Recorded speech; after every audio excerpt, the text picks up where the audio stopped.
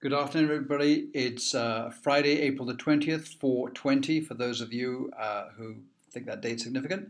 Um, this is Christian Thwaites from Brian Janikowski. And I'm Emily Taken-Verts, and let's get started. So, Christian, for a couple of months now, there really hasn't been a clear direction to the stock market. We've gotten some volatility, it's come back after last year. Do you see this trend continuing for the rest of the year, or do you see it kind of leveling out on a more kind of consistent up or down trajectory? Yes, well, we get a lot of thought to this. Uh, Basically, start from the from the premise that markets are very good forward indicators. Sometimes they're 6 months ahead, sometimes a year, but they're very rarely coincident indicators. So I think what's happening in 2017 and the tax cuts, the market anticipated a lot of good earnings coming through, and indeed they are. And we're coming off a very good, or coming in the middle of a very good earnings seasons for the first quarter of 2018. Earnings are up 17, 18% year over year. Um, but I think what the market's now looking at is in 6 to 9 months, as rates gradually increase, which we know they're going to, is the economy going to perhaps stall out a little bit? And is it not going to grow? I think most people think, including ourselves, it's not going to grow at the 3 to 3.5% rate, which the administration and the tax cut bill presumed. It'll grow at something less than that. And then the question is, how much weaker could that growth be from the predicted 3%? And so they're putting all that together. And then I think there's also two other things. One is the perpetual sort of background noise of political changes, which is surely testing the market's patience, although it's getting a little bit inured to some of the tweets, certainly. And then there's simply profit taking going on. People are still sitting on 10, 20% profits year over year, much more if you've been in some of the leading stocks. So I think what's going to happen, we're in a sort of period where for the next few months, we're generally going to be range bound in stocks, probably in bonds as well. And there'll be a lot of news, and then we're kind of back to our favorite adage that prices change more often than fundamentals. And I think the fundamentals are solid, not astounding. They're good, but there's going to be no sort of blowouts to the upside, and that's really what the market's trying to deal with now. Speaking to that kind of political noise that you alluded to, why do you find that, perhaps last year the market seemed a little bit more immune or less tuned into that political noise? You had, kind of the verge of nuclear war last year didn't make a dent in the market, but we've certainly seen the volatility and much more sensitivity to kind of that political chatter. Is that simply just because the politics are now involving economic things such as trade, or what do you make of that difference? No, I think you put your finger on it. I think things got real. Um, for most of 2017, the administration was in an impasse. A lot of heat and a lot of noise, but not a lot of substance, a lot of accomplishment. And then things began to change with the tax changes, and we talked a lot about those and their sort of long-term deleterious effects on the economy. And then clearly this year it's been the trade talks, and that really has the market worried because of this tit for tat retaliation. You're up against the single largest trading partner we have, second largest economy in the world, um, and and and that disturbs confidence. Although, as we mentioned the other day in the blog, the numbers aren't that big. I mean, the U.S. can withstand $100 billion hits to its GDP. It's a $20 trillion economy, but I think it's the uncertainty which prevails. It means that companies and businesses on the import or the exporting side, pretty much anywhere in the world right now, may be up against a lot of they don't know what prices they're going to get, they don't know what volumes are going to be allowed, if there's going to be any sort of change to their input prices. So that I think has created a little bit more uncertainty, and that's the difference from last year, where I think the market was able to sort of take most of the political noise and messaging sort of in its stride. Now it seems like you've got two fairly big things: the economy working with the tax cuts, and then the trade talk and the uncertainty over that. So it's a slightly different and I think a more less confident market, and that's showing up for sure in the volatility numbers.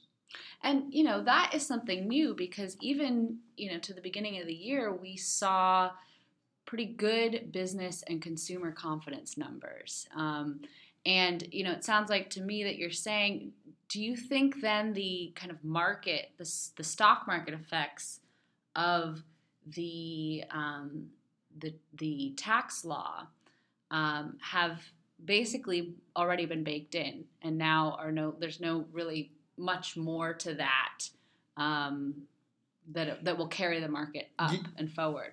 Yeah, I think they are baked. I mean, the tax changes had sort of one immediate effect, and then the hope for longer term effect. Right. So the one immediate effect is companies' tax bills go down.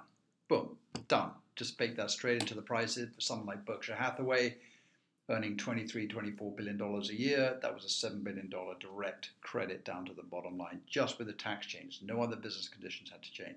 So that sort of happened. The second leg of it, the kind of the theory behind tax cuts, is that it leads to greater confidence, greater investment, more employees, higher wages, more general business confidence. I don't think has happened. Right. And I think what the market's struggling with is this gap between the soft data and the hard data. So the soft data comes out first, and it's things like PMIs, Michigan Consumer Confidence. It's the NFIB surveys. It says, how do you feel about things? And generally, at the beginning of the year, people, I feel good about things. But that soft confidence, which can be very good to the market in the short term, people say, I'm going to go out and buy, I'm going to go out and invest, I'm going to go out and pay more. I'm going to go and ship more, then has to wait until the actual hard data comes along. And what's been happening is there's been this gap between the soft data, generally pretty buoyant, and the hard data, which has been generally been not so good.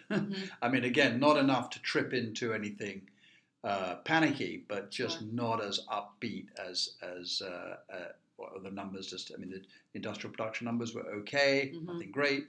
Up about 4% year on year, but nothing, not breaking out of a trend that they'd seen a couple of years ago. Housing came in last week, again, was sort of running at the 1.3 million units, which seems to be where it seems to be topping out. Consumer credit wasn't up very much the week before. The Fed's beige book.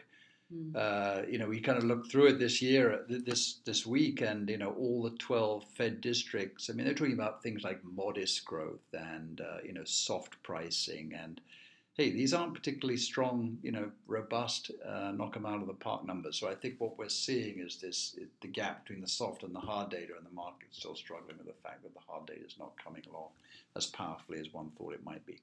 And what if that hard data does in fact not come along? I mean, how long is the market going to wait? I think then we're just range bound, because it's not enough to tip people over to start saying, okay, capacity utilization is going to drop. We're going to have to shed workers. We're certainly not at that point, but it's just not that it's very, very strong numbers where everyone can say, okay, Christmas has come early and we can really celebrate. I think the market is still digesting a lot of the increases which it saw in 2017. Interestingly, the market's got gradually cheaper. About this time last year, we were on a forward PE of 17, nearly 18, and now it's sort of 16 and 17. It doesn't sound very much, but that's that's almost an 8% improvement in its affordability, in its cheapness. And I'd rather see the market a little bit on the cheap side than on the expensive side. I want to turn now to the yield curve because we saw it go to a very narrow point this week. And we've talked about the yield curve in the past, especially as it pertains to the inversion of the yield curve, which is when short-term Treasury yields exceed the longer-term yields. Inversion of a yield curve, everyone says that it indicates perhaps a recession, but it could just be that people expect potentially interest rates to go up and long-term growth to stay low, correct? There's that, and I think also that they expect long-term growth to remain low, and therefore they expect inflation to remain low. So, if you feel that you've got long-term liabilities, 10, 20, 30 years, you go out on the Treasury curve and you feel that you're getting a decent rate of return, despite the fact that the Fed is trying to tighten up. But I would say that Look, the yield curve is flattening, but there's a big difference between flattening and inversion. And we had periods before of flattening yield curves where the stock market just powered right through it. So that in itself isn't a concern. I know we write about it because it's something that we want to keep an eye on, but the big risk comes, I think, with a big inversion where you've got something like the Fed funds rate at 4, 5, 6%, which is what was happening in 2004, 5, 6, and long-term treasuries, at a little less than that, and that can be a problem. But and that's signaling exactly what you said. It's signaling that we're coming to the end of the cycle. The Fed is over tightening, but the market is already anticipating the next level of easing, so they're not going to sell down their long-term holdings. So we just have to keep an eye on this. But I'm not unduly concerned about flattening as being an indicator of recession or a big stock market correction. But it does make it kind of relatively, on a risk-adjusted basis, means you should be shorter rather than longer on the yield curve. But I think for now it's one of those where you kind of watch it, but it's a bit like a weather vane. You're not really sure what it's pointing to. There's a lot of possibilities, some benign, some less so. But for now, I think it's just what's happening with the inflation environment and what the Fed is going to do with short-term rates. And lastly, I just want to get a quick update from you around earnings and what this earnings season has looked like thus far. Yeah, I mean, it's been good on a year-to-year number, and I think what the market is distinguishing between sort of bad good earnings and good earnings. So bad good earnings is the company may have tripped up on top line growth, but has good earnings just for the fact because the tax cuts are affecting it. And there's a great example of Philip Morris, which was down nearly 20% the other day, where its earnings per share were up, its tax rate was down, but its volume estimates were down a little bit. So the market, that corrected big time. That's a big start. It's $140 billion. That puts it in the top 50 easily of the S&P companies. And of course, it's a very major consumer staple. And then some of the semiconductor companies have had the same thing. They've, where there's been good earnings year over year, but some of the pricing and volume has softened a little bit.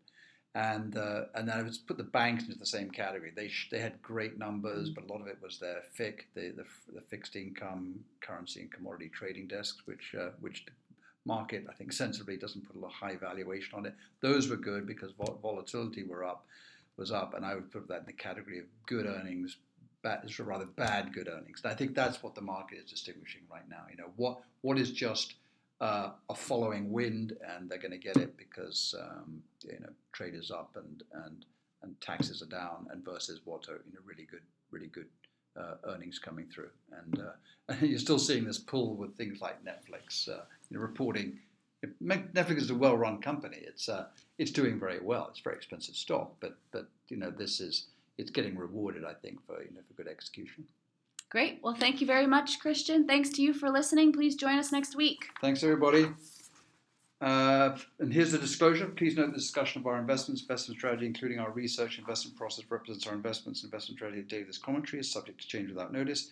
We cannot assure the type of investment discussed in this commentary will outperform any other investment strategy in the future, nor can we guarantee that such investments will present the best or an attractive risk-adjusted investment in the future. This is for general informational purposes only. Reference to an individual security should not be construed as a recommendation to buy or sell that security. Securities mentioned in this commentary are only several of the successful and unsuccessful investments by us and do not represent all the securities we have purchased, sold, or recommended. Although we deem reliable the sources of statistical and other information referred to in this stock commentary, we cannot guarantee the accuracy or completeness of any statements or numerical data. Past performance is no indication of future results.